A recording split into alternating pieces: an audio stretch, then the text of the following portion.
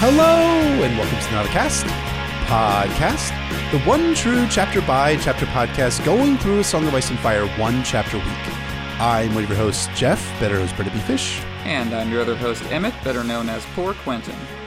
And welcome to the 112th episode of the Nauticast titled The Second Wish, an analysis of A Clash of Kings Arya 8 in which Tywin, the lion loser Lannister, marches west and Arya whispers another name to Jaqen H'ghar, only to regret it far, far too late. And we're very happy to welcome back for this episode. You may know her from her writing at Hypable, or from her podcast work on Vassals of Kingsgrave and Jewish Fangirls, or from her excellent appearance on our own episode on A Game of Thrones Sansa 6. Please welcome back to the Nauticast, McCall. Hey, Thanks guys. so much for coming on. Of course. I'm so happy to be here. We are so thrilled that you've come back. I've listened to that Sansa episodes a lot of times, just not because I'm a narcissist, not because I'm a total narcissist, and I like to listen to my own voice. I'm listening for you, McCall, is what I'm trying to say. I listen for your insights, not to hear myself do the synopsis on Sansa one more time. Oh, well, same. Sometimes I go through and I'm like, oh, damn, that was a smart thing to say.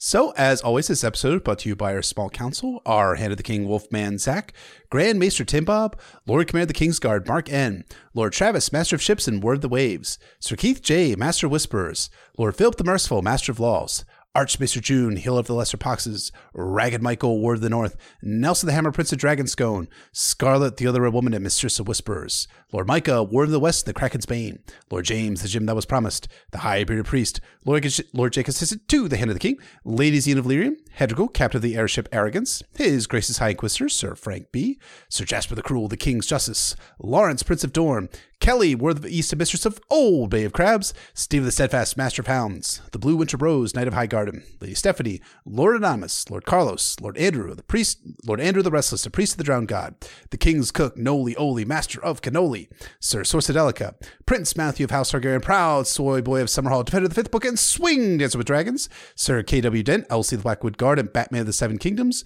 Lord Penchant for Nostalgia, Queer Alex, Rainbow Commander of the Ladies and Gentle Thems, Lord Quint Esquire, Master of Absolutely Positively not serving as a spy for several unnamed high lords and ladies in order to further the secret Blackfire-style conspiracy to overthrow the oppressive small council. Haldover, the waiter for T-Wow, A.A. Ron, Dampere, Prophet of the Forsaken, and High Priest of Euron Crozai, Lieutenant Glenn, Lord of H-Town, Veneras of House Colgarian, the First for Name, Princess of Dragonstone, Mistress Fart, the Overworked, Queen of the Pencils, the Eraser, the First Draft, Queen of Monochrome, Devotee, the Grey Game of Thrones, Portius of the Realm, Lady Realist of the Seven Kingdoms, Blender Paints, and Maker of Drawings, Shama the Slayer, Lord Adam T, Lady Alexander of Tarth, Sir Christoph Logos, Bloody Scorpion of the Redfield, Defender of the Letter of Kin, and the Wolverine of House Corgoyle, Lady Elizabeth, Mistress of Horse-Faced Lesbians, Sir Josh Snow, Bastard Bounty Hunter of the North, Surveyor, Chief of Parties in the Frozen Wastes, Lord Peter, Lady Ashley, Lady Raj, Mistress of Horse, the Dead Shepherd Reborn, Preacher of the Poor Fellows, Marshall Harrison absent, shipwrecked in the JHC, and our three newest members of the Small Council. Again, three newest members of the Small Council. Amazing, awesome, thank you all very much. Grave Robb Stark, the Cadaver King and Horror of Harrenhal. Hedrigal, Captain of the Airship Arrogance, who rejoins the Small Council after a voyage across the Narrow Sea to find himself. And finally, Lord George, Sorry, I just have to get this off my chest, and I fear that if I just don't come out and say it now, I'm going to chicken out again. So here goes. I actually find Quaithe to be a wonderful character, and Qarth is probably my favorite location in the whole series. Why am I reading this? I've just been too afraid to admit it out of fear of what my co-host Emmett would think of me. There, I feel so relieved. There, I finally feel relieved to finally admit it. Anyway, where was I? Oh, yeah. Lord George R.R. Michael. Thank you, counselors, very much. The taste of corruption. How is it, Jeff? Does it taste like bitter. ashes in your mouth? It tastes like communism. Thank you so much to all our counselors, as always, and a special welcome to our new ones. Especially welcome back to Hedrigal, and beautiful work, Lord George R.R. Michael, in making Jeff say all of that. Our spoiler wing, as we say in all episodes, but potentially talking about all published books. That is the 5 novels, 3 Duncan novellas, histories, interviews, the Winds of Winter sample chapters, as well as Game of Thrones, the TV show. Anything and everything. Our question this week comes from Sir Michael Mertens, a High Lord, who asks, my question was about how men like Gregor and his crew find each other. Does such evil find each other? Do they change one another? Is it rotting from the top down? That's definitely a very interesting question. What do you make of that, Jeff? In regards to Gregor and specifically, or more generally, how does a crew like this get assembled? I think can be nature. I think it can also be nurture. I think one of the things I was thinking about this question is how after Gregor Clegane dies, how all the Mountains Men still stick together afterwards. So their central figure is gone, so he's died, but they're still hanging out up in the Riverlands, continuing to stick together. They end up going over to Braavos. Some of them end up in Maidenpool. So I do think that there is an element that they were potentially recruited by Gregor Clegane, but they formed a bond of brotherhood in battle and in war crimes, definitely. Anyways, what did you think, Mikal, about this question? I mean, I think evil is sticky, and I think that is why a lot of the bad guys get lumped together. The ones who are still evil but slightly less bad stand out. You know, like the guy with the foul language who will give you an extra piece of bread. Shitmouth. Yeah. There you go. That's his name. Clever George. Love the follow the foul language. That's Shitmouth right there. Yeah, I think that it really definitely, like, the true evil sticks together and amplifies itself. If they're fortunate, then they get to, go off and be like just following orders Nazis, and people are like, oh, but he's not such a bad guy, really. I think in practical terms, Gregor and his men, their job isn't just to be evil. It's very specifically to forage on behalf of the Lannister army. So it's a question of finding men willing to do that. Go out and kill the equivalent of the people you knew back home. Go out and murder and rape them and, and betray them and take their coin and torture them. And I think it's just a question of percentage. Like, there's 20,000 men in that army. Are there 300 men willing to do that? Probably. So it's a question of each individual unit commander who knows who those men are, and I guarantee they do. They know who the 2 or 3 men are that everyone else is a little about, who's proving willing to do things to civilians that the rest aren't. And when Tywin comes around, or Gregor comes around asking for those names get offered up. And then I think the legend builds on itself. Gregor Clegane becomes a figure of myth in and of himself, and you want to be with him if you want to be like him, and if you want to be part of what goes in his path. And Tywin feeds that flame as well, and you attract other beasts like Vargo Hoat and the Bloody Mummers. But it starts with that structure, and it starts with everyone being aware of it. Because I don't think there's any chance involved here. I think Adam Marbrand and every other nice-faced Lannister commander who wasn't like Gregor Clegane gave names to Gregor Clegane of the 3 or 4 guys who would join his command, and that's where that company comes from. And in a way, it is where they put their evil. And so they don't have to think about it anymore. Adam Marbrand gets to go, well, none of my men are like that, because the men of mine who were like that, I shipped off to Gregor Clegane right, exactly. and Amory Lorch. It's like the Night's Watch, in a way, almost kind of in reverse. But it's the way you put all your evil and all the people you don't want to think about in your nice golden shining lion Lannister army to do the dirty work that you also don't want to think about. Tywin said at one point in the narrative, I think it was in a Game of Thrones, that there's a tool for every task. So there's always someone who can fulfill that idea of like doing the reaving and raping, and the Adam Marbrands who could do the scouting and the noble work and ride ahead of the Lannister army and never, with your beautiful Fabio-like hair flowing in the breeze, And you find your scouts, you find your archers, and you find your foragers, which is what they call them. So thank you so much, Sir Michael, for the question. If you'd like to ask us questions we have to answer here on the Nauticast podcast, you're welcome to become a Sworn Sword or higher level patron over at patreon.com/NauticastASOIAF, where you can find show notes, access to our Nauta Slack at our 2 highest levels, and 9 bonus Fever Dream episodes, and 27 monthly A Song of Ice and Fire bonus episodes. Like the first part of our 4-part series on The Winds Winter, The Forsaken, which is coming to all of our poor fellow and above patrons in the last week of May. So check us out if you're not already at patreon.com/NauticastASOIAF. And for you patrons who are already members of ours, stay tuned. But enough about Patreon. When we last checked in with Arya, she'd been put to work in Harrenhal, had listened to a hilarious story by Chiswick, and then sicked Jaqen H'ghar on him for it. Let's find out what happens to Arya in this horror show of a synopsis of A Clash of Kings, Arya 8. We're welcome back to Harrenhal with Tywin Lannister and his army of war criminals who deserve tribunal justice, every last goddamn one of them, preparing to depart. All the combat service support elements for Tywin's army get the army ready to go with preventative maintenance checks and services, inventorying the property books and submitting them in G Army, and conducting motor stables on Tywin's rolling stock. About 10 of you probably understood that reference, and that makes me more happy than you can ever imagine. The noise was a swelling tide, horses blowing and whickering, lords shouting commands, men-at-arms trading curses, camp followers squabbling. Lord Tywin Lannister was marching at last.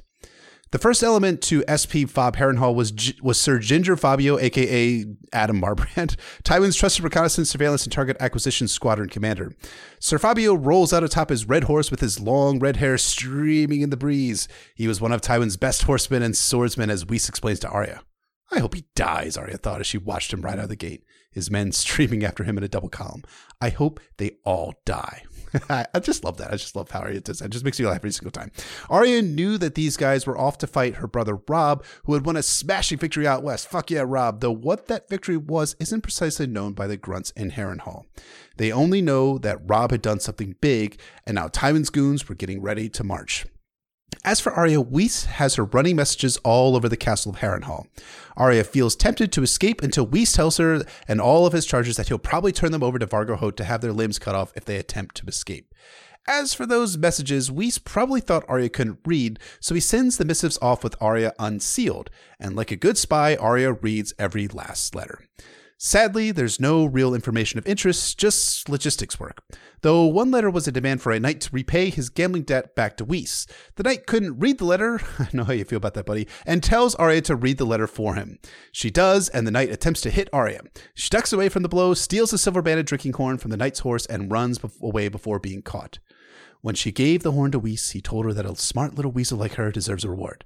I've got my eye on a plump crisp capon to sup on tonight. We'll share it, me and you. You'll like that. Ah, yum. I can't wait for Arya to enjoy some capon later in this chapter. As Arya traipses all over Harrenhal delivering Whis' letters, she tries to find Jaqen H'ghar. She wants to give him another name, but she can't find him due to all of the chaos.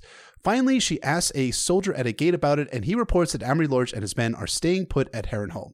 And congratulations are in order. Sir Amry Lorch is being promoted in order to become the Castellan of Harrenhal. Hooray for Sir Amry! But also Vargo Hoat was sticking around Harrenhal too. And Amry and Vargo hate each other, so they're probably trying to kill each other. It's a joke. It's funny. It's not. Otherwise, the Mountainous boys were leaving Harrenhal too. So Arya would have to act fast in order for Jaqen to get him or one of his boys. But then Whis orders Arya to head over to the armory to let Luke and the armorer know that Sir Lionel needed a sword. P.S. Sir Lionel may be Sir Lionel Frey, one of Jenna Lannister's sons. Just a little bit of trivia for you. Whis gives her Lionel's mark for his sword, and she heads off to the armory, finding a bunch of shirtless, burly bros hammering and sweating in the heat. When she spied Gendry, his bare chest was slick with sweat, but the blue eyes under the heavy black hair had the stubborn look she remembered. Arya didn't know that she even wanted to talk to him. It was his fault that they'd all been caught.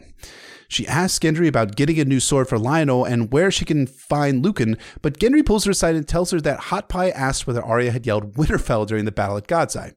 Arya denies it, but Gendry knows the truth. He had covered for Arya with Hot Pie by telling Pie Boy that Arya had shouted, "Go to hell!" and Arya needs to remember this if Hot Pie asks him about it. I will, she said. Even though she thought go to hell was a stupid thing to say. She didn't dare tell Hot Pie who she really was. Maybe I should say Hot Pie's name to Jaqen. A little disturbing. But then Gendry goes and gets Lucan. Lucan gives Arya a new longsword, which Arya carries across the yard, liking the weight and balance of the sword, even if it wasn't like needle.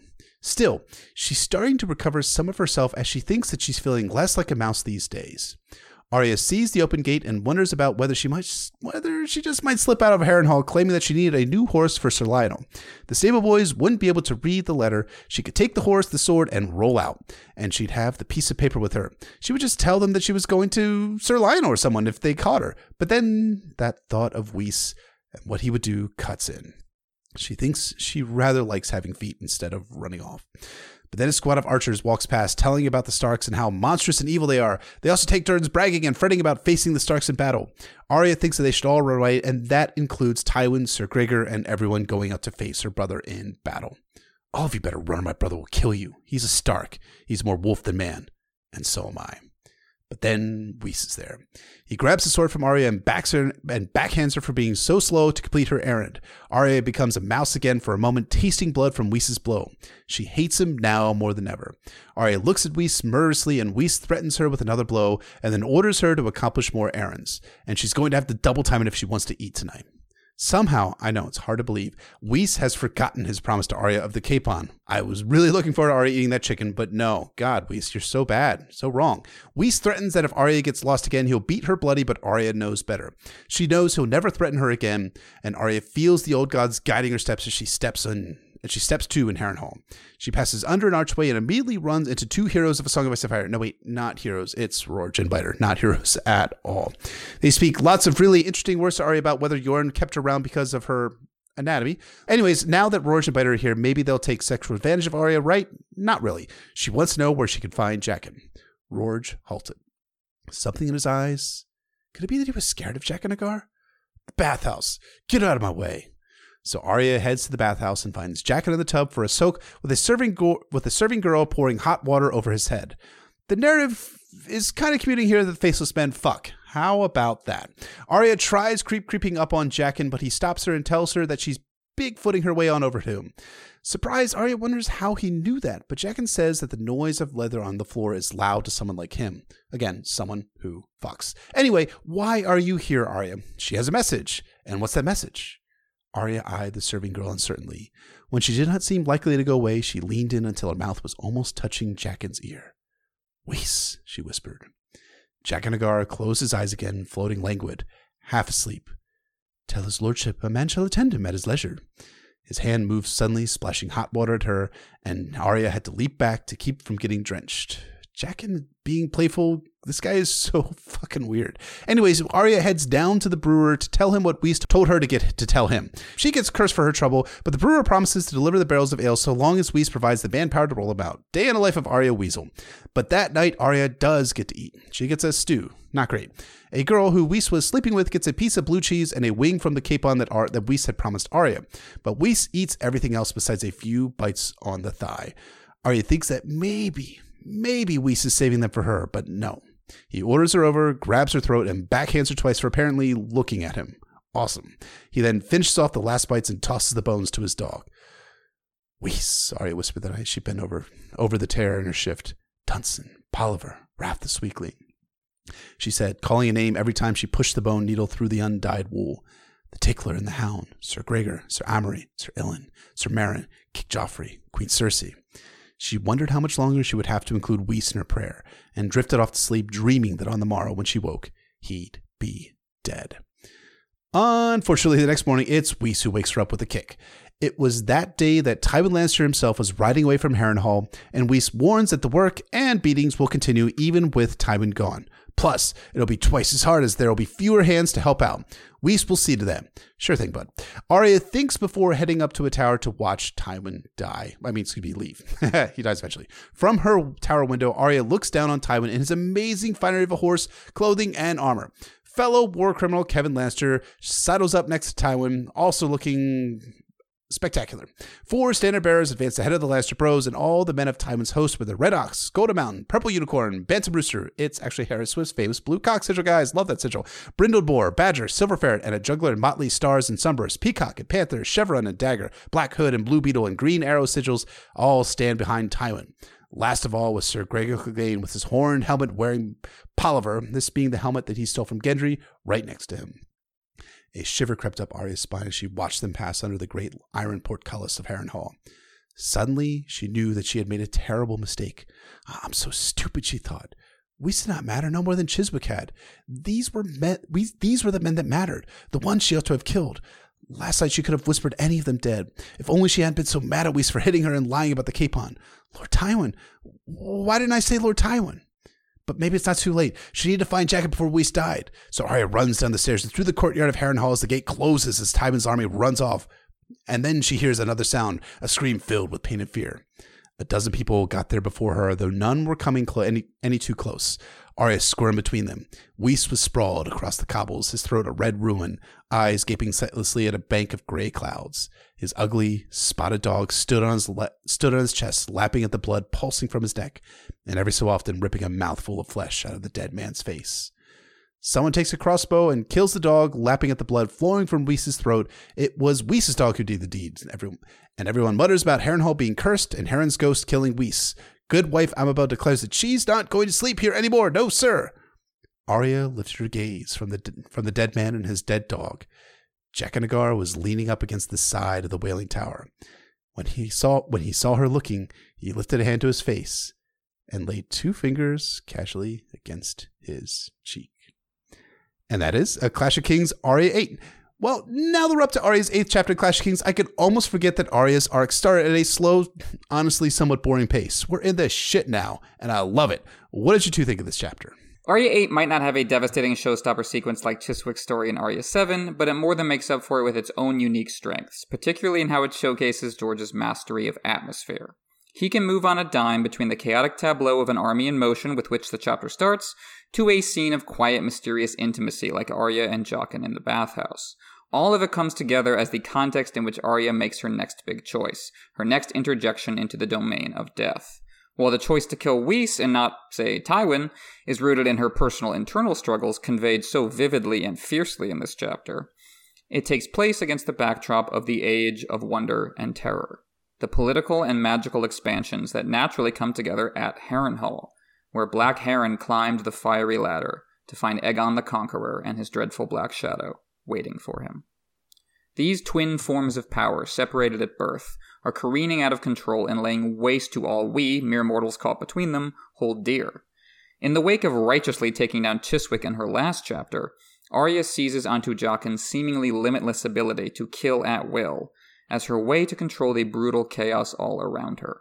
But as the chapter ends, she feels as adrift and powerless as anyone else, lost in both a fairy tale maze and the Game of Thrones. What did you think of this chapter going back through it, McCall? So, one of the reasons I really like this chapter is because it's kind of a nothing chapter in the grand macro view of, A Song of Ice and Fire. Like, some important things could have happened. Arya could have used her wish in a politically effective way and off Tywin or the Mountain or someone like that, but that doesn't happen. She also could have escaped from Harrenhal pretty easily, actually. She doesn't do that. Tywin's departure is definitely the most important story significant part of this particular chapter. And Arya contributes to that maybe 0%. It's really, the parts of this chapter that mean things to Arya, the death of Whis, things like that, they don't mean anything in the greater story. And I don't even think that this chapter is thematically kind of on, like so many of Arya's chapters in the early part of the book are about the suffering of the small folk that you guys have discussed like so well in previous episodes. But this pain is all kind of internal to the social structure. It's kind of socially ordained. It's, it's not out of the ordinary. And everything that's painful belongs to Arya. I think that's perfect though, because this is the second wish, like you guys titled the chapter. It's, in any fairy tale, the second wish is the boring wish, the first one is like, okay, yeah, all right. Ooh, you get what you want. The second wish is like, yes, this is real. It's true. And then the third wish does the flippy that we're going to talk about later. You need it, but it's usually pretty forgettable of itself. And then the amazing thing about this chapter is that Arya realizes that when it's too late. She realizes that she squandered her second wish. And it's just when the jaws of the trap close and it's too late. It's a petty chapter and the outcomes are tragic because they're petty. And I think it's easily overlooked, but really masterfully done. I absolutely agree. I think it's interesting too, if you consider it being Arya's second wish, whether like she realizes like in kind of the subconscious way, like those stories, like I learned about this like when I was growing up, like that the second wish, you're not supposed to waste your second wish on something mundane, and then finally when it snaps into place, it's too late, and then she kind of has to roll with it from there. Could be something that's going on. Again, Arya and Sansa are more alike than people give them credit for. We'll talk about that towards the end of this episode. So one of the things I was thinking about when I was thinking about this chapter is something we were discussing at the end of our little chill session we do at the end of every single live stream. And for this one, we were doing it for our prior Fever Dream episode live cast this past Thursday, when we were talking about how small acts of violence and horror sometimes shock us and kind of get under our skin when over-the-top depictions of violence don't. So here I was thinking and musing about why that moment in the chapter where Whis grabs Arya's throat and backhands her twice, why that feels so much more visceral than Wys's dog tearing off chunks of his face and drinking his blood. I mean, on one level, we understand because we care about Arya and feel that catharsis that such an overt villain got his at the end of the chapter. But on another level, don't know how to put this like politely, but there's a feeling of intimacy about being choked and backhanded that gets me, at least. I mean, it resonates with some of my experiences growing up, and sadly, it probably does for a lot of our listeners too. George does a wonderful job of showing both sides of violence. But for me, George really hits home in depicting the sickening dread of a beating to come and the commonplace violence when it actually does come. Very well put, brother. But before we get to any of the kind of more intimate parts of this chapter, we start with the big picture. Arya 8 opens on pure cacophony, a trumpet blast of images and sounds as thousands of people and all their stuff spring into action at once. It's very cinematic, a hard cut to a blast of noise to get the audience's attention, waking them up like the cockatoo that Orson Welles threw into Citizen Kane. George cuts in from the master shot to inserts of smiths, squires, seamstresses, but they all swirl together into a single crowded portrait of an army in motion. As George puts it, the true ruler of the castle is neither Tywin Lannister nor Black Heron's ghost. It is confusion and clangor that rule Harrenhal now. And this wonderfully expresses the mundane side of Harrenhal that contrasts with the spooky supernatural side, as we talked about in previous Arya chapters. No one really knows what they're doing in this chapter. Everyone is just confused and running around and yelling at each other. I mean, the tasks are being accomplished bit by bit, but the overall impression is one of a, quote, swelling tide of noise, crowding out thought. A perfect microcosm of how societies are always rising and falling at the same time. And it's all because, quote, Lord Tywin Lannister was marching at last. And why is he marching? Well, it's not to defend Joffrey from Stannis. It's because in his little cat and mouse lion and fawn game with Robb Stark, Tywin turned out to be the fawn all along. I'm so glad that you used those animal terms, because this chapter relies so heavily and so beautifully on animal imagery. These are obviously important ideas. In Arya's story, Arya Horseface, she's called, she emotionally relies on the idea of being part of a pack. Eventually she, cheats on the Faceless Man by becoming a cat. But in this chapter, the animal imagery makes, it helps explain why Arya makes the mistake she does. She's a character who can sometimes almost be a little bit too clever for the narrative sometimes. And in this chapter, she's literally driven by petty instinct. And in this chapter, more than other occasions, Arya is possessed of an animal motivation. She acts on hunger, on pain, and the possible relief of those things. I don't think she thinks that she's acting for those reasons, but she is. There's no real calculation. It's conditioning. It's reward and punishment. Arya 8 is, in my opinion, the story of basically the animal food chain, a hungry creature who, she moves up the chain in power, but not in motivation, which is sort of the opposite of what Tywin is doing, if you think about it, because he's trying to stop himself and his family from sinking down the food chain while refusing to acknowledge that that is what is actually happening. Exactly right. Tywin's kind of projection of himself is starting to look a little shaky. I mean, Tywin's plan up until now in A Clash of Kings to sap Robb's strength before luring him out to defeat so Tywin could focus on the Baratheon bros instead has totally fallen apart. Robb rode off in the other direction, subverting Lannister defenses at the Golden Tooth, killing Tywin's cousin, destroying the army that was supposed to help Tywin defeat Robb, running roughshod over the lands of Tywin's vassals, and even threatening Lannisport and the Rock itself. As far as Tywin knows, that is. Yeah, I mean, this is like the Lannister low water mark in the war. You have enemies in every direction but the southeast and King's Landing. And even farther than King's Landing, you got Stannis there in Storm's End. Definitely coming very soon to King's Landing. He's going to get there real soon as he finishes business in Storm's End. It's going to be tomorrow, maybe the next day. Maybe next week. We talk a lot about George has done a lot of research on politics and history, religion, pop culture, movies, etc., to make his stories feel organic. But what this kind of reminds me of, and all this kind of confusion and clamor that's going on in Harrenhal, is board games. I mean, the pieces are moving, the board is getting reshuffled, and suddenly the faction that started the game off in the strongest position is suddenly very weak. Ukraine is weak. Classic board game shit.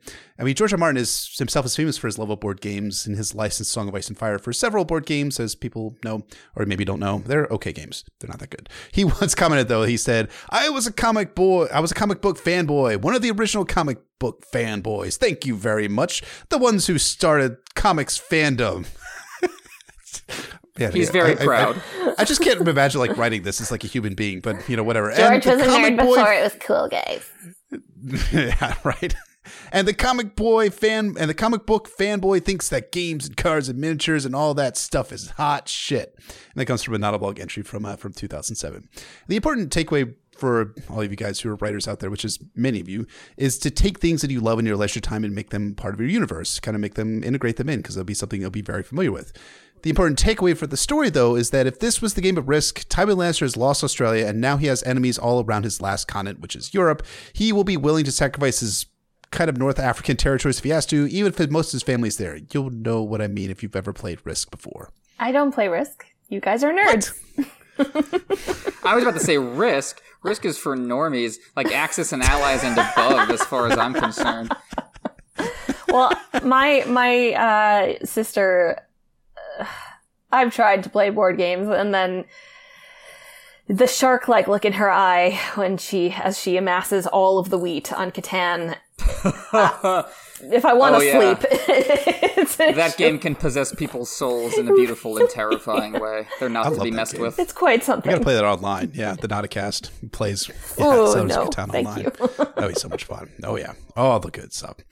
I mean, basically, Tywin has to make a move now or lose it all. But it's not just geopolitics that's motivating Tywin on the march out from Harrenhal, right? There's something more at work with what Tywin is doing. All of this has the cumulative effect of making Tywin look like a fool, threatening the reputation of competence and danger Tywin cares about more than anything, because that's the foundation of the power he wants to hand on to his grandkids.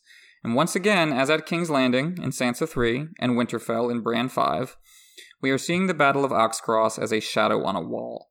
We see it not directly, through the eyes of those who fought, but indirectly, through the eyes of the political communities that transform its meaning with their fears and desires. For Sansa, Oxcross is a glorious victory that nonetheless compounds her suffering in the moment. For Bran, Oxcross is nice and all, but it doesn't win the war, which would bring Robb home, which is all he and Rickon really care about.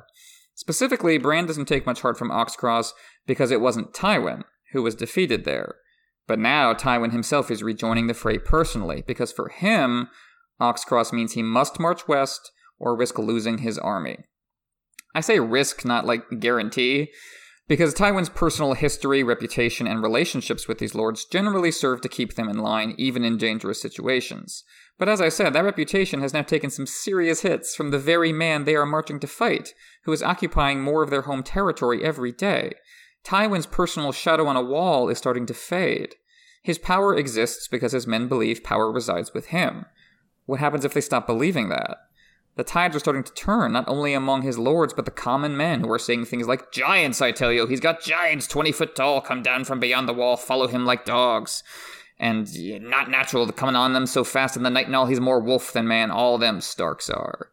Here we see the power of rumor and propaganda to shape reputation, and in turn the power of reputation to shape reality, even when it's built on lies.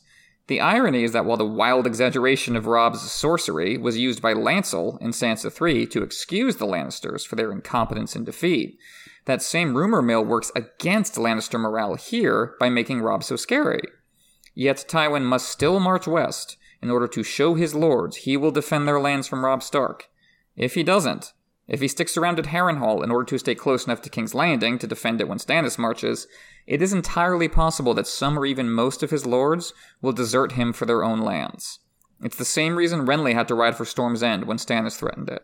It's the same reason Robb has to try and get home when the Ironborn invade. If you can't defend home and hearth, you are nothing. Fear of Tywin can still keep this army together in the face of that crisis, but not for long if he stays here. When Tywin, Renly, and eventually Stannis too, when they all die, their causes die with them. Something we explored, exhibiting like we were doing those Catelyn episodes last month. Their armies melt away and the lords find someone else to serve, someone who's, they can reward them better.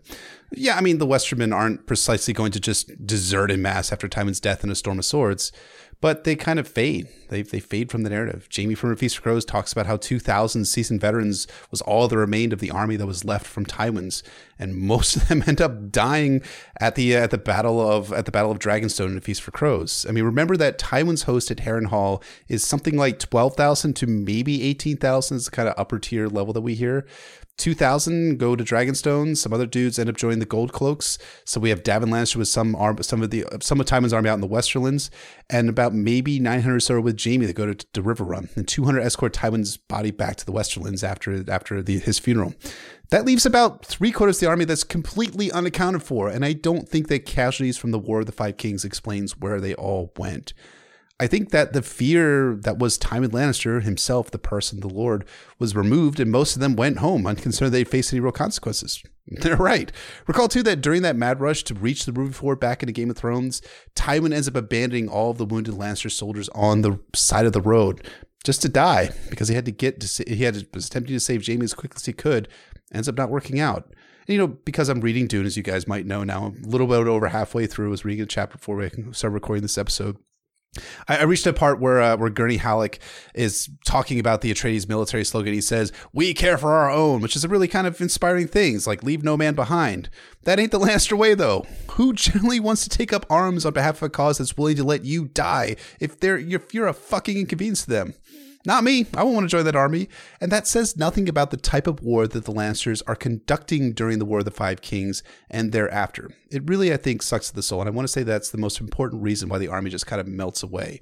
Guilt, shame over their conduct during the War of the Five Kings. Yeah, I think when it all boils down, certainly at this point, everyone involved in the Lannister war effort is kind of trying to convince themselves that they're at the top of the food chain. That is kind of what I feel very much in Tyrion's chapters. And Tywin has that really bad habit of binding his own perceived worth to the standing of his house. And that means that when he thinks he might not be at the top of the heap, that's the equivalent of being Arya. Bullied, powerless, at the whim of others, certainly being laughed at, and that's completely unacceptable. So, we see over and over again throughout the story that power becomes its own justification. It doesn't matter if it's real or not, it's the shadow on the wall. But as long as Tywin acts like it's real and subsequently, cleanses his actions with that power, see, Rhaenys, Aegon and Rhaenys, Rhaenys, yeah. That it's all good. And I actually kind of wonder if that's what the Lannister force is. I mean, it's hard to necessarily blame the rank and file soldiers, but I think they might be relying on, the quote unquote natural strength of Tywin Lannister. And obviously that's going to collapse like an overused metaphor, later on, thankfully. But at the moment, we're all safe in Harrenhal, we're grand and golden, and, this unnatural, weird northern army or a red god won't stand a chance against us, against Lord Tywin Lannister. I actually think it's worth looking for a second at the overblown way that the Lannister men refer to Robb. Their fear does make him more powerful, as you noted, Emmett, but, also less human. So his victories have challenged all of their perceptions of the typical order of destruction. The lion's supposed to eat the wolf. And so they have to put him outside of that order and recontextualize him into something supernatural in order to be able to understand what's going on. And obviously the language that they end up using for that is bestial. There are giants who follow Robb like dogs. Robb himself is more wolf than man, and so are all the Starks. And while, the language being used to describe and understand Robb by his enemies doesn't, materially influence his own power, I don't think he gives a shit. But this kind of language does very much influence Arya. The camera pans down from all the chaos at the adult level to find Arya underfoot, dashing around on the ground, running errands and soaking it all in. Her tiny child muscles render her unfit for most of the tasks involved here, so Weiss has her running messages. Information, lighter than air, but still powerful. Arya's underfoot status, her role as the mouse scurrying around the huge halls of Harrenhal, determines her access to that information, for better and worse. On one hand, all she hears about Oxcross is bits and pieces. Scraps of half-heard gossip bandied about by adults who themselves don't know the truth. This is a pointed contrast to the full breakdown of the battle received by our POVs in King's Landing and Winterfell, who are close enough to the heart of power to learn all the details about what went down in the Westerlands. In Sansa 3, we saw the crafting of propaganda at the very top with Lancel's story about Robb's sorcery. Here in Arya 8, we see how that trickles down the social pyramid until it becomes competing strands of wild gossip among the small folk. The lords get the facts, the peasants get the rumors. At Arya's level, Oxcross feels more like Renly's death, which actually did involve sorcery, and so is shrouded by mystery for those at the top as much as those at the bottom. When the High Lords play their Game of Thrones, the masses only get incomplete fragments of what's happening in their country, and must puzzle out the rest, And that's a real-world, modern-day phenomenon, despite how much our media has changed. What does Epstein's death mean? We'll never know, but we can argue about it and guess infinitely. Yeah, the narration, concludes at the end of all this that something had happened, that much was certain. And I was just like, oh my God, I feel this daily. Just like, I don't know exactly what, I don't know exactly who, but I know that something. And that's kind of like what you end up relying on as a decision marker. Has something changed or something not changed? So I was thinking a little bit more about these kind of like rumors and things that we were talking about, which I just love in A Song of Ice and Fire. Eventually, I've had it in mind for years to kind of write an essay about it, but it just never materialized on an actual piece of paper. I like kind of the fun way that George integrates this idea in the narrative that rumors that the small folk pass between each other, that it conveys truths that the High Lords are unaware of. And we know this from Davos' second chapter in Dance of Dragons, when he's at the Lazy Eel in White Harbor, and he's overhearing the small folk telling actual facts information that not even Varys seemingly knows about. And what I love best, and you referenced this before, Emma, but I'll bring it up again, and what you referenced as well, McCall, but this idea about this gossip she overhears from the Lannister men. I mean, they're sort of wrong. Robb hasn't actually brought giants down. He's not more wolf than man, but they're also kind of right too. Robb has brought the Umbers down from the north. They're basically giants, right? They're like 7 feet tall. I mean, you're about 4 feet or so short of a giant, but still, these are giants. They have giants as their sigils, so you can see like how that information gets broken down at a lower level. And more wolf than man, again, we're alluding to Robb being the warg, Robb having a bond with Grey Wind and being able to utilize him during the Battle of Oxcross. There was no actual sorcery involved in Oxcross the same way that Renly's death kind of drew itself out into, but we do see that Robb used his magical bond with his wolf to win that battle. So there was a little bit of magic in there, just not a fucking shadow demon coming and stabbing Renly through the neck. Just, a little bit of a lower type of magic, I would say. All the most effective lies carry with them a nugget of truth. You got to sprinkle a little gold dust in among the bullshit, both as a politician and as a storyteller. And so, yeah, as McCall said, all Arya knows, all the people around her know, is something has happened. And whatever that something is, it's uprooted their whole world, they get no say in any of it, and they have to keep following orders, working themselves to the bone. On the other hand, Arya's underfoot status guarantees that she goes overlooked and undervalued by the adults around her, which is an advantage in its own way. Remember what Dantos tells Sansa later on in this book. I hear all sorts of things as a fool that I never heard when I was a knight. They talk as though I am not there. By that same token, Whis never imagines that Arya can read, something that separates her from the people around her, hinting at her true identity. As such, Whis doesn't seal the messages he sends around, allowing Arya access to the information contained within. Now, most of it is useless to her, a recurring theme in George's work where the quest for knowledge is the point, rather than the knowledge itself. This came up in our most recent episode on Fever Dream, with Abner searching Joshua's cabin, not really finding anything useful, but the fact that he made that decision to go in is kind of the overall point of that scene. Arya doesn't learn some wild, important revelation like, say, R+L = J, from her ability to read these messages. All she learns is that one knight has a gambling debt, which he doesn't know, because he can't read. In the topsy-turvy world of Harrenhal, the knights can't read, and the quote-unquote peasant girl carrying their messages can. When she tells the knight about his debt, he tries to shoot the messenger, reaching out to hit Arya. The ability to read has hindered her in this situation. Her true identity as someone who can read could potentially lead to pain. But instead, Arya steals a drinking horn, relying on her thief gutter rat skill she's picked up since she was Arya Stark, and she gives it to Whis, proving her worth to him. He is pleased and makes a very significant promise, like the bond she made with Jaqen, a promise to share his dinner with her that night. Especially on this reread, it stuck out to me that promise is part of Arya's conditioning, and it works. You can almost feel the weight in this chapter of Arya's terror of Whis. He's the top of her personal food chain. She doesn't run away out of terror of his retribution. Arya is literally contracting basically a magical assassin, and she imbues Whis with, the powers to read her mind and to hurt her and control her. In this chapter, Arya, she calls herself a mouse and she calls herself a wolf, and she's called Weasel by everyone else, but I kind of see her as one of Whis' dogs. And, like Whis' dog, she turns out to have a set of teeth that he does not see coming. As will Ramsay's dogs, perhaps. Please. Here's hoping. So for the moment, it appears that Arya's ability to read, something kept intact from her old life, is helping her survive. It's going to get her extra food. But Whis won't keep his promise. More on that later. Throughout Arya's busy day, George keeps reminding both her and us what she's missing, while shut up in Harrenhal. the home and family to which Yoren was trying to return her, where she learned how to read. Will she ever get them back? How?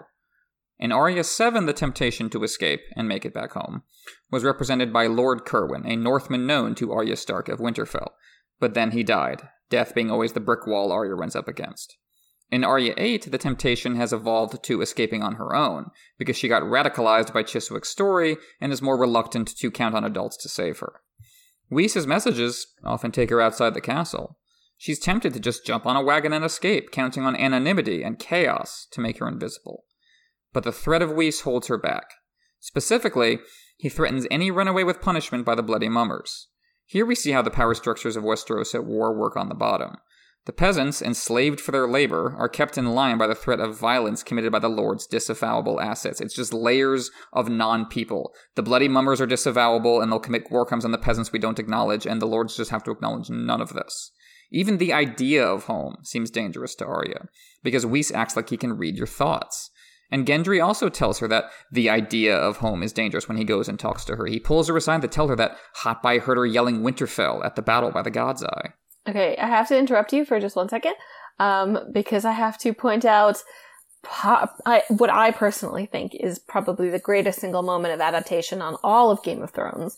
The scene in Season 2, Episode 5, when Gendry is at his forge, and he is bare-chested, and he is very sweaty and covered in soot, and Arya is just, like, glancing at him from under her hair. Like, I enjoy this. I'm not sure why yet, though. And that is You're not sure why. Just no idea. Just totally blank. Like why? Yeah. Perfect A+. Peak viewing TV.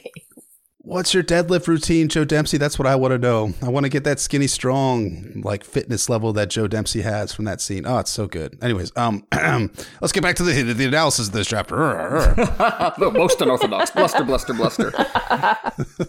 And so Gendry pulling Arya aside to say, hey, Hotpie heard you yelling Winterfell at the battle. This may seem like a curious, irrelevant detail for George to include. It's not like anything ever comes of this. So why mention it at all?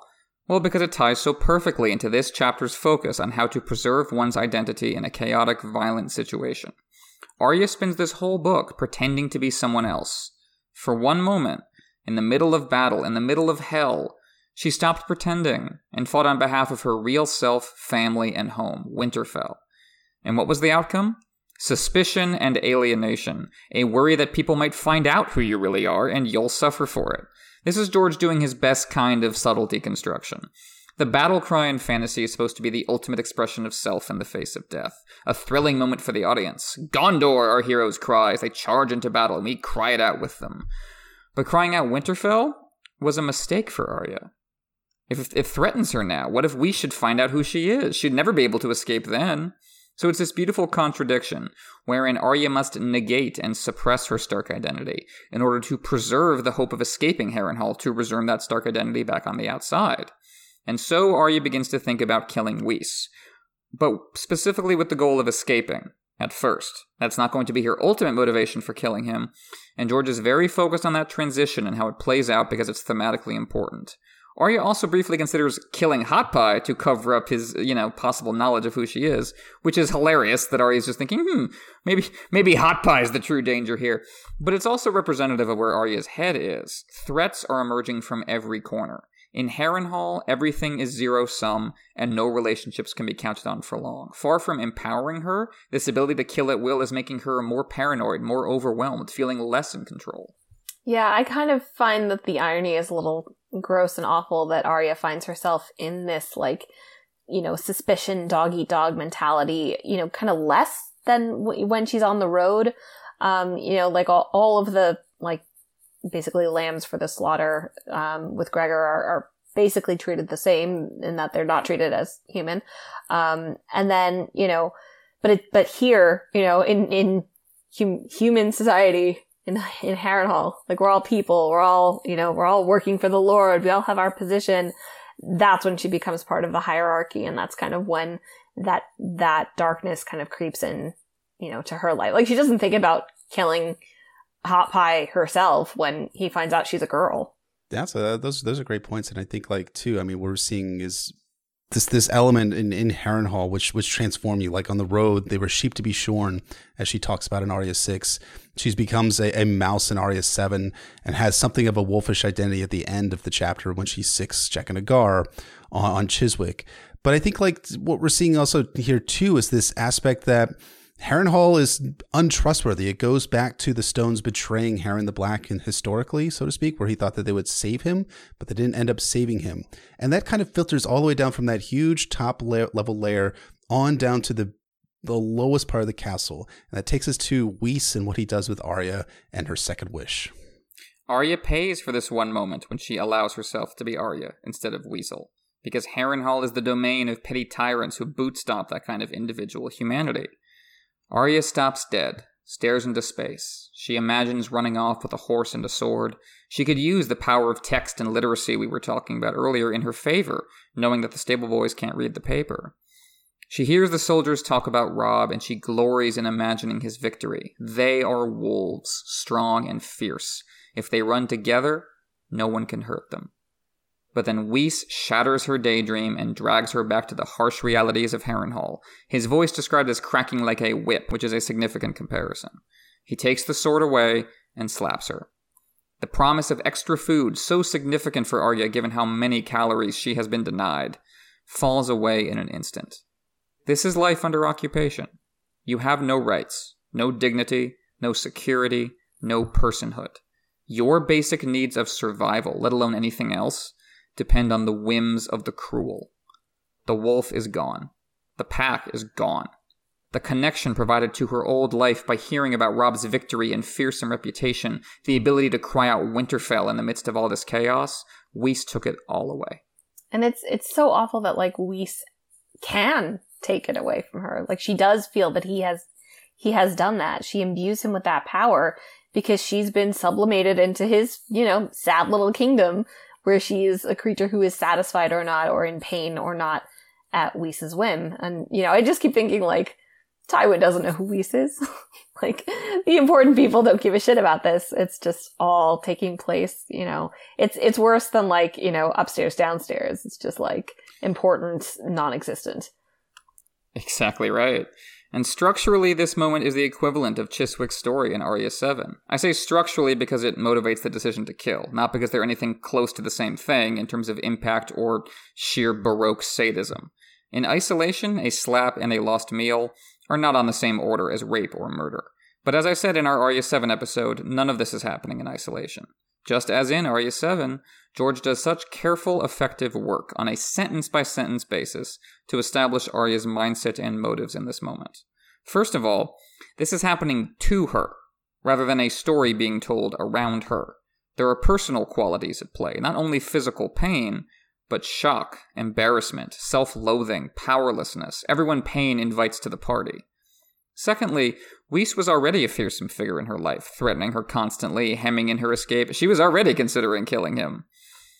But thirdly, Whis just seemed to have softened a bit, giving her a reward, allowing her to think that maybe she has some control over her life. Maybe she isn't completely alienated from her labor. Maybe she's more than a mouse, a slave, a leaf caught up on the winds of winter. Maybe there's still a way for her to relate to her environment other than her kill list brought to life by Jaqen. And then Whis slams that door shut, unknowingly sealing his own doom, not only by being cruel, but by taking back his brief kindness, the exception to the cruelty. Arya cannot handle that. It hurts too much, inside as well as out, especially because Whis made clear to her, without even realizing it, that she might not ever get home to her family that she was daydreaming about. That's really well said. I completely agree. And you were talking before about how the class structures work to violently oppress the peasants in Harrenhal, with the nobility being that cudgel, and I emphatically agree with that point. To add something onto that, something that I was thinking about as I was thinking about this chapter, is that what I see with Whis and the good wives in this chapter and the follow-on Arya 9 and Arya 10 is how they attempt to replicate the class structure against their fellow small folk. Again, something you were alluding to, McCall. This is far from a benign class structure, if such a thing can exist. I'm not a Marxist, so I can't actually say that with certainty. What Weiss does in his conduct with Arya in this chapter, and as well in the previous Arya chapter, is recreate the horrors of the march north to Harrenhal, just at a simpler level that's almost more insidious. We have all the same archetypes here. We have peasants brutalized for annoying the mountain's men. We have that boy who gets his leg bitten off or gets his calf chewed off by Weiss's dog for annoying Weiss. We have women who attempt to survive the horror by sleeping with their oppressors. We've got that one woman who is sleeping with one of Gregor's men on the march down, on the march up, and we have the one woman who is sleeping with Weiss here in this chapter. And then there's Arya's fear that Weiss can read her secret thoughts, which functions similarly to the Tickler's questions in his attempts to find out all of the secrets of the small folks. Where are your gems? Is there gold hidden in the village? Where is Beric Dondarrion? Where? And then remember Gregor Clegane telling Arya and the small folk that they weren't allowed to even look at the Highborn in the eye. Weiss in this chapter grabs Arya's throat towards the end of this chapter. We'll talk about this in a little bit, and backhands her twice for daring to look him in the eye. And finally, and I think most significantly, is that we have this idea of Arya considering herself to be a sheep shorn, and that's what Gregor Clegane is doing with these small folk marching on up to Harrenhal. And here, Arya's identity, as we've been kind of covering over and over again, is being ripped violently from her. She thinks she's a wolf at one point, and then suddenly Weiss just takes her and just rips that identity back from her, takes her own autonomy and her ability to be someone in this place that just swallows you up and forces her back down to being that mouse. Yeah, I think those are all really good points and comparisons that I didn't think of. But again, I just keep thinking this is so petty. Like this whole scene is so emotionally significant to Arya, but I guarantee you that Catelyn has put more meat than that on Arya's plate in Winterfell, and she has not eaten it.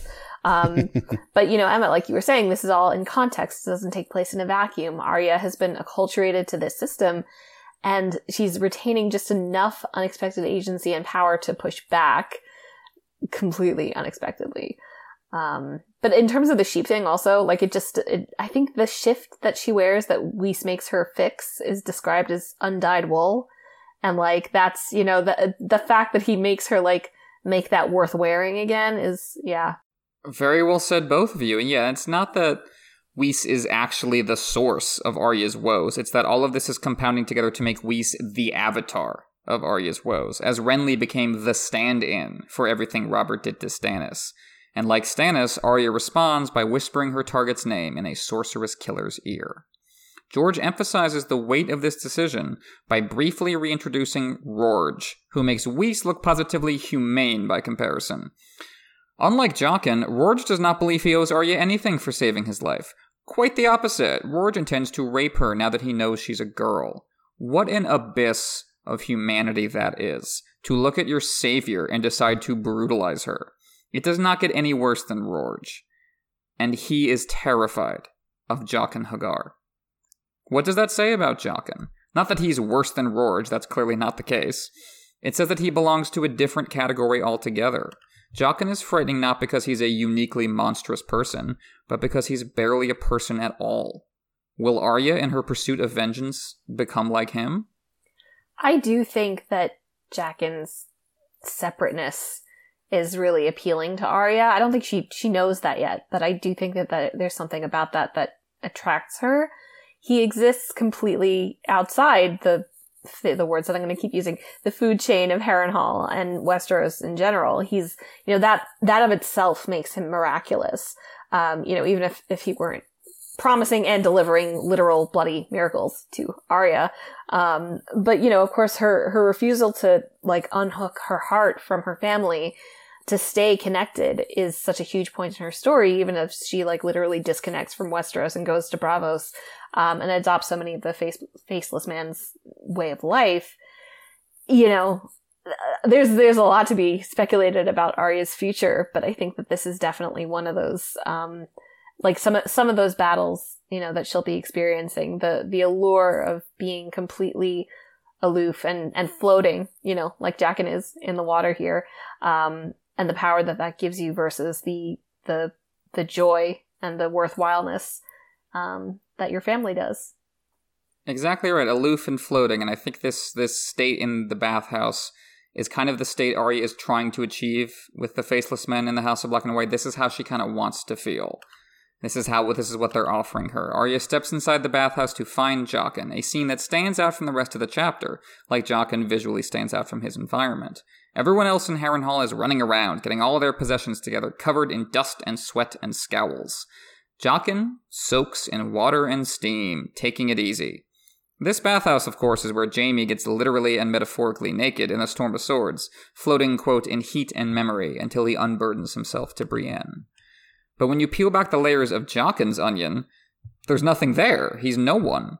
So this bathhouse scene feels like it hovers outside of time and space. Rather than bearing the burden of backstory, it's an abstract space to test Arya. At a literal level, it really makes no sense that a simple soldier is being allowed to take it easy while the rest of the castle prepares for the long march. It fits the aura of magic and mystery that surrounds Jaqen, like maybe he's hypnotized this poor woman. What does he even say? He's like, oh, obviously she doesn't give him orders, but he's like, tell my lord I will attend him at my leisure or something. And it's like, right, a purposefully ambiguous, meaningless statement. Exactly. Just frustrating your ability to solve him further. While the rest of the castle and the rest of the army is in service to the Game of Thrones, the political side of the series, Jaqen and his little pocket universe here represent the magic, the age of wonder and terror. Arya has crossed the threshold, figuratively as well as literally. In all this smoke and water, in this kind of in-between state, Jaqen could be anyone, she could be anyone, and anyone could die. But she picks Whis. The shadow on a wall takes shape, the bridge between the worlds is born and baptized in blood, and she flees back to the old world, changed. That's really well said. I mean, we've talked about how Whis is not nearly as bad as Chiswick, but he has that kind of ruder strain of evil as we talked about, like common evil and a willingness to inflict violence on defenseless innocents. It's fascinating that I think Arya's intersection with Jaqen as a magical killer comes at the behest of this magical idea of vengeance, right? There's this famous quote from the Bible, from the author of Deuteronomy, which says, "Vengeance is mine and recompense, says the Lord. Their foot shall slip in due time, for the day of their calamity is at hand." That idea of vengeance as something cosmic and tied up in the supernatural is something that we see in the very curse of a place called Harrenhal. This castle is full of the supernatural, and we did talk about this in a prior episode about the curse of Harrenhal itself. But Arya here, she's taking vengeance in her own hands, tapping into the supernatural element present in Harrenhal, namely Jaqen H'ghar. It feels satisfying, right? You have to admit it. It does feel satisfying in the moment to strike back against another bad dude, another oppressor, another Chiswick. But again, Whis isn't Chiswick, and that initial satisfaction in getting vengeance and utilizing the supernatural will fade almost immediately in this chapter. Arya comes to regret her decision to order Whis killed, and this regret is the emotional and philosophical heart of the chapter. And this is key to the fairy tale three-wish structure that George is employing in Harrenhal that McCall was talking about earlier. The first wish is morally uncomplicated, generally. It's a fireworks show used to legitimize the genie's power. Not only was Chiswick personally vile, he was raising other young men to behave like him. He had to go. George changes things up with the second wish in order to force both Arya and the audience to wonder how best to wield the power of violence in this unjust world. And I love how George paces Arya's change of mind. First, he dangles the possibility of Whis' better angels re-emerging. He calls Arya over at dinner, and she thinks he's remembered his promise of extra meat. She regrets her order to kill. But then Whis slaps her again, once more dangling the possibility of a better life before snatching it away. Yeah, and I'm just going to pull out my English writing major lens here and do a little close reading, because I think it's worth focusing on the way George presents this. Arya's eating, quote, a thin stew of barley, onion, and carrots with a wedge of stale brown bread, which, no offense, is a meal that you could maybe find in a lot of vegetarian restaurants, depending on, maybe even vegan, depending on what's in the bread. But it's, Whis and the woman that he favors who get animal protein, who get the blue cheese and the capon. It's a literal gustatory hierarchy. You are as important as what you are given to eat. And then to compound this, after Whis, slaps Arya, he threatens to spoon out one of her eyes and feed it to his dog. I don't know if Whis would ever do that, really, probably, but he then like immediately after he does that, he shoves Arya and he tosses the chicken bone to that dog, who is now officially higher up on the food chain than Weasel. Because not only like does the dog get to eat what she was going to eat, but he's like, I would feed you to the dog. Like, you could literally be its food. And that makes it so deeply personal. And I think that's what makes the regret that she feels when she has that horrific zoom out moment that we're going to talk about in a minute, stand out so strongly. It's that great dehumanization of, you want more food? No, you are food. And that's what Arya feels in this moment. And this is the author making sure we understand that Arya's regret is not about Whis himself. It's not about the question of whether or not he deserves it, because he is not interested in his own redemption. Arya's regret is driven by a growth in political consciousness, a maturation in her understanding of who is responsible for the suffering she has seen and felt. She wants Whis dead because he made her feel like an ant, not a person, and I get that. But Whis is an ant next to Gregor, who was an ant next to Tywin. While Whis' actions matter very much to Arya as an individual, Arya is not just an individual. She is a person who cares about what has happened and is still happening to other people. In that framework, Whis matters far less than Gregor, because Gregor inflicts himself on hundreds and thousands, not dozens. And even Gregor matters less than Tywin, as Bran and Big Walder know, because Tywin commands them all. And this, again, has real-world implications. Part of growing up is realizing the links between the suffering in your own life and the injustice of the world at large. This is not to say you should ever ignore your own suffering, but that it is impossible to even conceptualize justice without putting individual suffering in some kind of larger context. Arya clarifies this complex idea in direct, childish terms. Tywin and Gregor matter. They matter in a way that Whis does not. They matter in context. They matter in the big picture.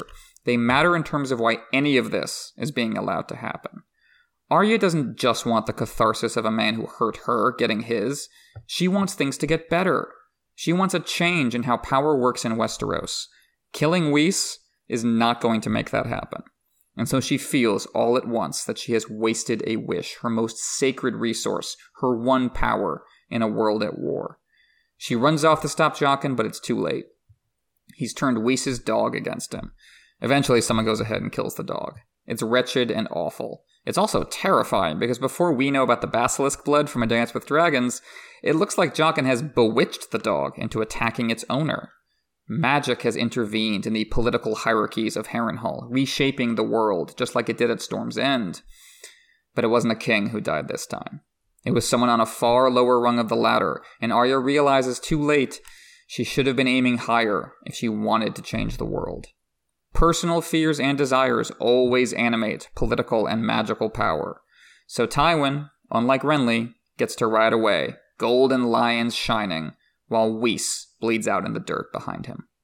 Nothing is quite as simple as it seemed in Arya 7, and that's the story in microcosm. That which you think will fix everything won't, and the stories failed to warn you. I tried to grasp a star, overreached, and fell.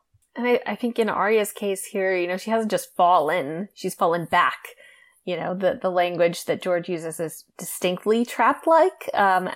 After, all the knights and the lords and the golden lion and Gregor Clegane in his horned helm, because we're doing a lot of beast imagery, even though we would be anyway, because of heraldry and George being a nerd.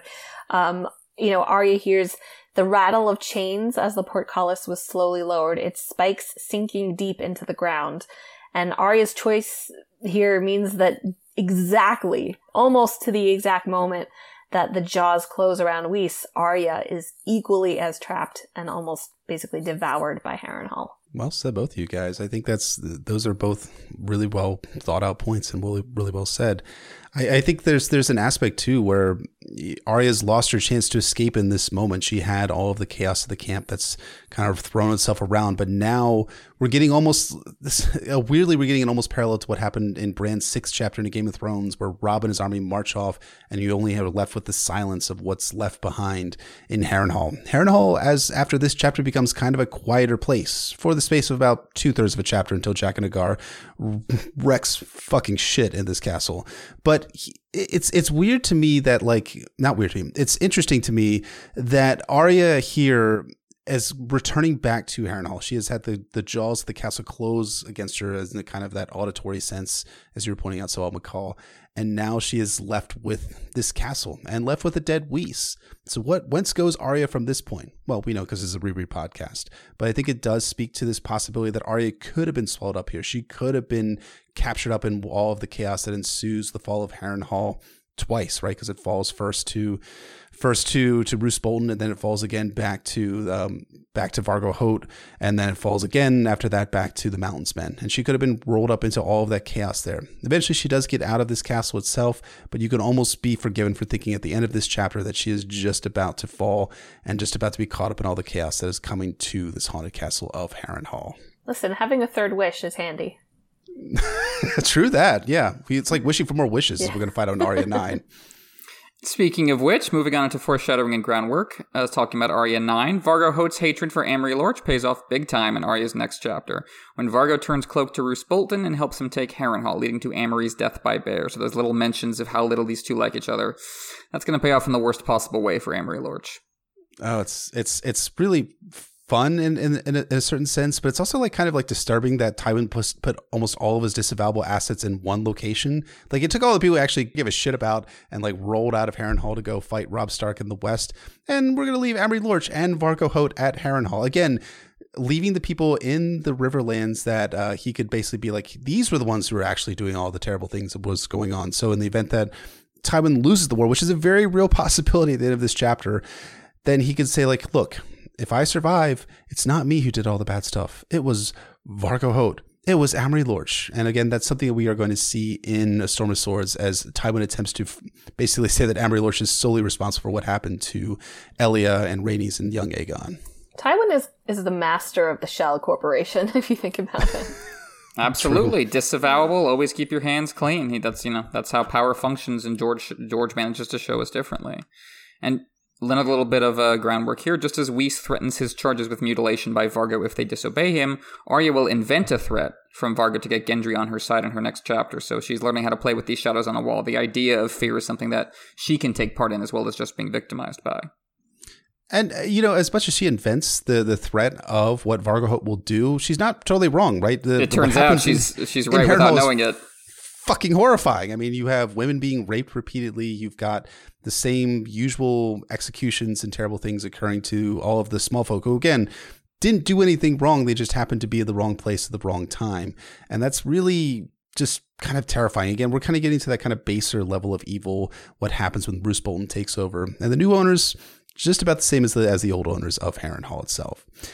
To talk a little bit more about this cutting off the limbs, we have Vargo Hoat being referenced as cutting the limbs off of people who run away, and that gets a plot repeat beat with the Tattered Prince and the Windblown in A Dance with Dragons when Quentyn Martell hears that deserters from the Windblown who are caught get their feet cut off to prevent them from fleeing again. So something I was wondering about a little bit about, and I do think that maybe George went back to these Harrenhal chapters and kind of got a sense of what the sellsword companies were like that were coming from Essos. Is this something that sellsword companies are just known for doing at Essos, of cutting off the feet of deserters that are fleeing from the company itself? It seems like that's the case, at least for some of the less renowned ones. We don't hear that happening in the Golden Company, but we do hear it happening for the Windblown and for the Bloody Mummers. It's all about the spectacle of fearsome acts, and that's how these brutal men stay in charge of equally brutal men. And we see that also with the likes of Rorge and Biter and Jaqen H'ghar, the fact that Rorge is afraid of Jaqen. And, that actually explains why he and Biter go along with Jaqen's plan on Arya 9, because otherwise Rorge and Biter just kind of pop up there, and you wonder just what their agency is. But it does make sense. If Rorge is intimidated by Jaqen, he would probably come at his beck and call. Do you think there's like something that like Jaqen said to these guys that was like, or just like threatened them in some way that just like kind of like broke through them? Because for all of their many, many faults, Rorge and Biter don't seem like afraid of shit. The only thing they seem to be afraid of is Jaqen H'ghar. So what is exactly he did? They were in the Black Cells with him. He could have done anything. I feel like he must have changed his face. And they probably saw that. Yeah. It would have terrified them. Yeah. So good. So a fun one in this otherwise dark and miserable chapter. 3 of the houses mentioned as marching out of Harrenhal are actually references to comic book characters. Yes, George, as we were saying before, was the original OG when it comes to comic books. And this is a reference that Elio Garcia from Westeros.org compiled. The Citadel site, if you guys take a chance or are interested in reading this site, it's a good site to take a look at. So Elio writes, Black Hood, Blue Beetle, and Green Arrow, a reference to comic books, specifically the Archie comics superhero, the Black Hood, and the DC comics comic superheroes Blue Beetle and Green Arrow. A variation of this appeared where the Black Hood was replaced by Thunderbolts, which has been speculated to be a reference to the DC characters The Flash, who is, with the Blue Beetle and the Green Arrow, a member of the Justice League of America, and or Johnny Thunderbolt of the Justice Society of America. Martin has been a comic book fan from early in life. No shit.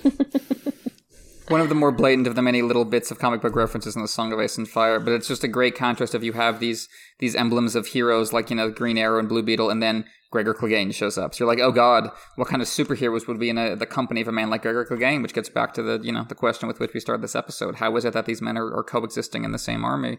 And I think George might be hinting at that with that superhero imagery. Mm-hmm. And yeah, I just kind of think it's worth just pointing out, Arya's kind of serious thought if she should use her kill on Hot Pie for cottoning onto her identity. And it's not serious as in she really considers it, but it is something that occurs to her. And I think that idea, this is a kid who's traveled with her whole, he's been along the whole journey. And is gonna be there with her going forward. And it's I think foreshadowing as to the coldness and the lack of connection that Arya is going to eventually kind of thrive on, sadly. When you have a hammer, every problem looks like a nail. And when you have the ability to kill at will, suddenly everyone starts looking like fresh corpses, don't they? And that's a question of how you handle that kind of power. And that takes us, I think, into our discussion portion of this episode. We want to talk about, obviously we're set up very strongly in this chapter. Oh, Arya should have used her wish elsewhere. And it's worth discussing, well, how should she have? Who could she have killed? And how does the fandom kind of talk about this issue or not talk about this issue?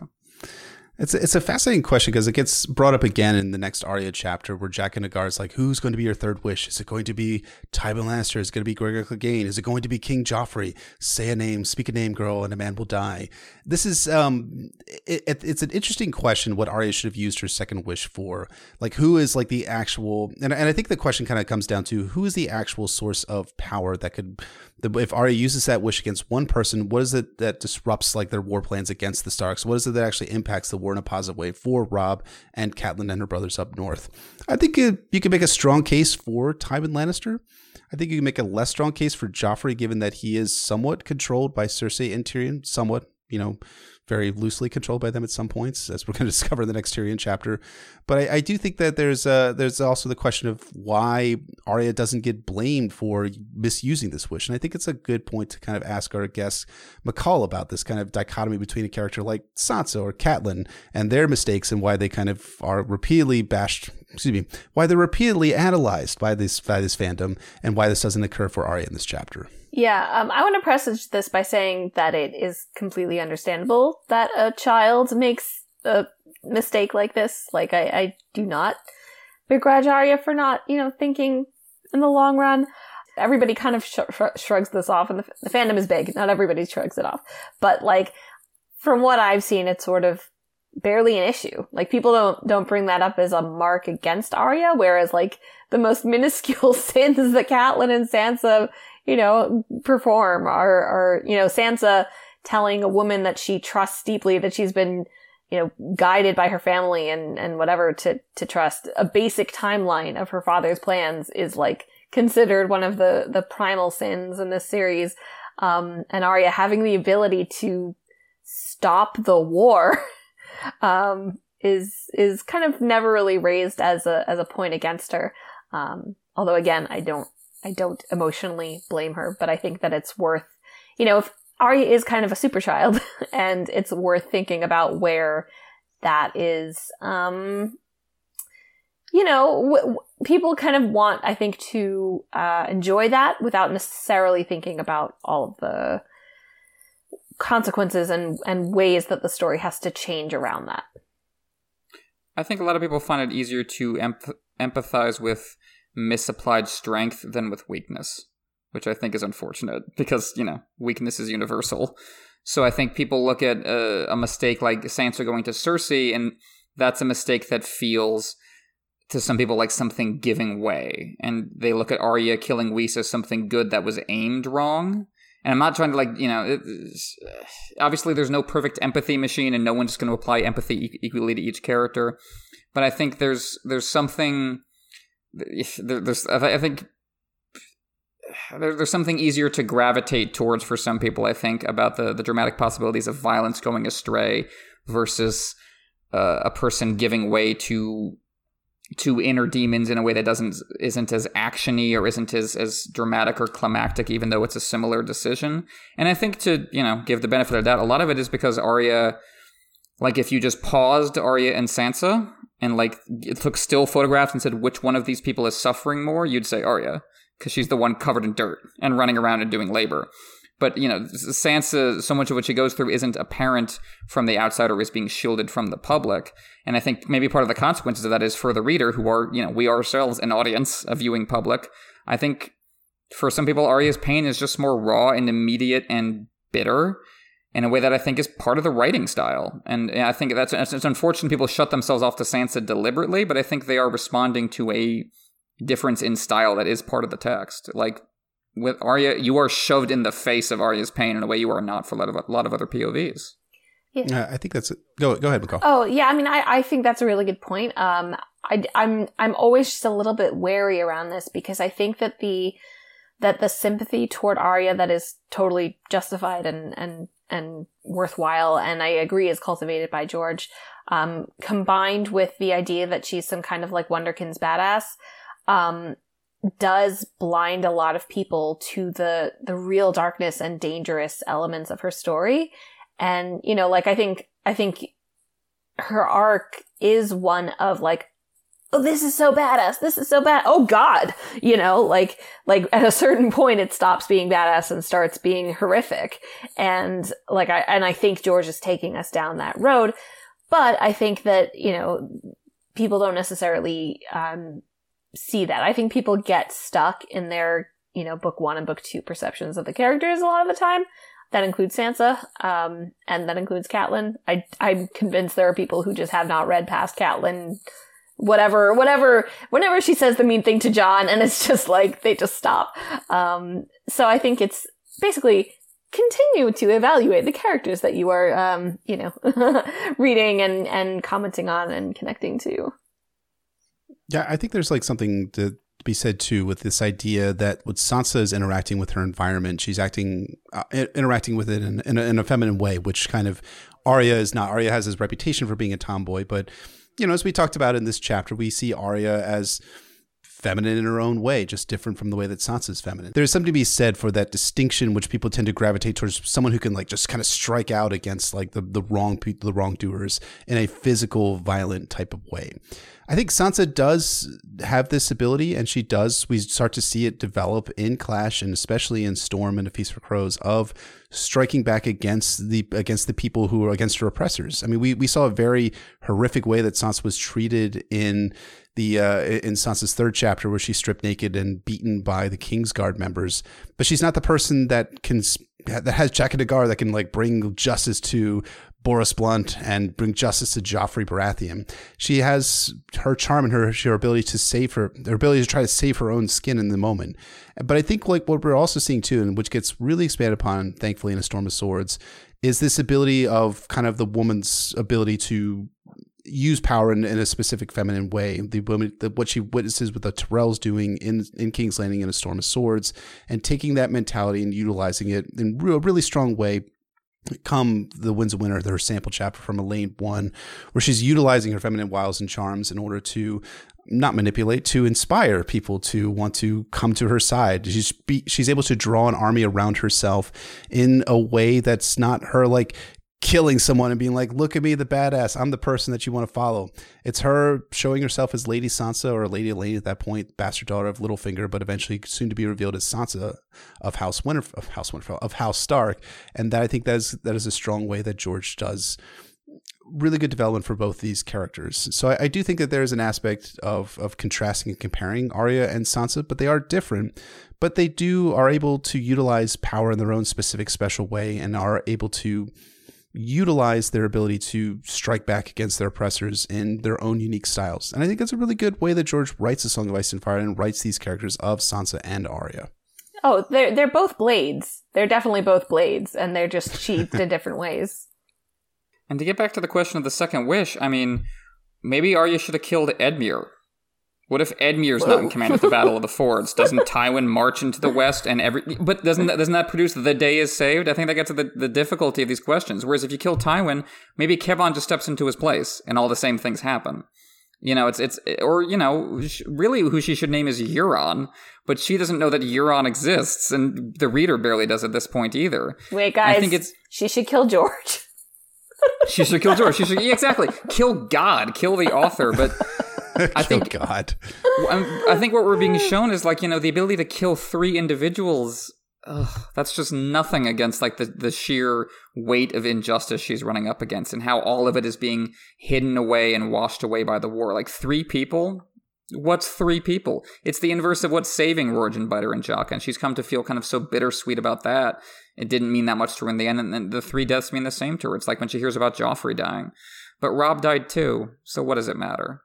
And that changing relationship to death is so crucial to Arya's story. And it's something that's crucial to Sansa's story, too, just in a different way and from a different angle. And they'll have different angles to bring back to each other when they come back, different angles on the same ideas. And that's part of what any good relationship is bringing different angles to the same idea, like we do here on the podcast. On the podcast. I absolutely agree. I think it's a great way to kind of close out this episode. So thank you to everyone for listening. If you have the chance, please rate and review us on Apple Podcasts, Google Play, SoundCloud, Podbean, Spotify, anywhere and everywhere where you find our podcasts. You can check out our Patreon at patreon.com/NotacastASOIAF. You can follow us on Twitter at NotacastASOIAF or shoot us an email at notacastasoiaf@gmail.com. You can find me at PoorQuentin on Twitter or at PoorQuentin.com. And you can find me at Brendan Beefish on Twitter, Brendan Beefish on Reddit, and my website is warsandpoliticsspiceandfire.wordpress.com. We want to shout out and thank our high lords and ladies on Patreon: Lord of the Squishers and Warden of the Deep, Lady of 1,000 Words, Septon Eastwood of Introvert Isle, Septon Maribald the Shoeless Sage, Sister Winter, Lady of the Wolfswood, Nessie the Elusive, Warden of the Neck, Defender of the North and Keeper of Secrets, Sandy the Dragon, Blood of Queen Daenerys and Lady of Jameson, Lady Britt, Bastard Mistress of Harrenhal, Sir Thomas the Raven Knight, Lord of Blackwood, Sir Tim the Knight, who was guided by voices, Lady Dillsdale, the Star Spear of Crescent Hill, Sir Way, of course, Matt, Warden of the Sanguine Shore, Lord Mark Connington, heir to Griffin's Roost, Lord Sam Kay, Sir Michael Mertens, who asked us our question this week, Wisdom Benjicott, Alchemist of Sets and Quanta, Mage of the Arts of Pool and de Morgan, Tibbs the Great of House Catnapping, Lord J. Manderley, Baker of the Frey Pies, Septon, Merriful Head of Hair, Lady Silverring, Joe Snow, King of the Metro North and Protector of the Tri-State, and Kaboth the Unfrozen, Lord of the Bricks and Castle Crimson Light. Thank you so much to all our high lords and ladies. Absolutely. Thank you all very much. And thank you also to McCall for joining us for this week's episode. And we wanted to give you the chance to talk about where we can find you on the online and all the different stuff that you are involved in. Ooh, okay. So, first of all, thank you so much for having me back. This was awesome, as always. You can find me on Twitter at InkAsRain. You can find a lot of my writing at hypeable.com. And you can find my podcasts at Nice Jewish Fangirls. We are continuing to plow on with the Vassals of Kingsgrave. We're doing a Harry Potter reread. We just finished our great linear reread of A Song of Ice and Fire. I recently started doing the Podcast of Surprise, which is a Witcher podcast with Aziz and Kyle. Wow. Yeah, Aziz from History of Westeros and Kyle from Azor Ahai, which has been really fun. And we're going to be live this Friday with the 3rd story in The Last Wish. We're doing that once a week. And then I also have a little vanity project, which is called Gotta Believe, which is imagining the 2020 Mets baseball season as though it had really happened and was not cut off by coronavirus. So if you're a baseball fan, I would please check it out. Nobody listens to it, and I write almost every day. So yeah, that's kind of my current rainbow of positions on the internet place. Well, that's awesome. I will have to check out the baseball podcast because I'm missing baseball right now. Though I'm a Baltimore Orioles fan, so I'll have to. Well, we haven't played the Orioles yet, so we haven't really said anything mean about them. The Yankees, we've said plenty of mean things about. Perfectly fine. Well, that's easy. Yeah, that's super easy. Yeah, we're on the same sheet of music there. Yeah, well, thank you so much for joining us, McCall. That's awesome. We had a lot of fun doing this podcast with you, and we will definitely have you back for future episodes. Awesome. Absolutely. Thank you. So, join us next week as we return to a run for Catelyn 5, in which Brienne swears herself to Catelyn's service, Edmure prepares her battle against Lord War Criminal Tywin Lannister, and Ned's bones pass through on their way home. And thankfully they're going to make it there fine, right? Like next Catelyn chapter? They'll just be right there very smoothly. Everything is going fine up at Winterfell. But yes, Catelyn 5, another beautiful Catelyn chapter. Another reason Catelyn is my favorite POV in A Clash of Kings. There's so much great stuff to talk about with that chapter. So thank you so much for listening. Thank you to Pakal again for joining us. Thank you to our patrons for supporting us. And we will see you guys next time.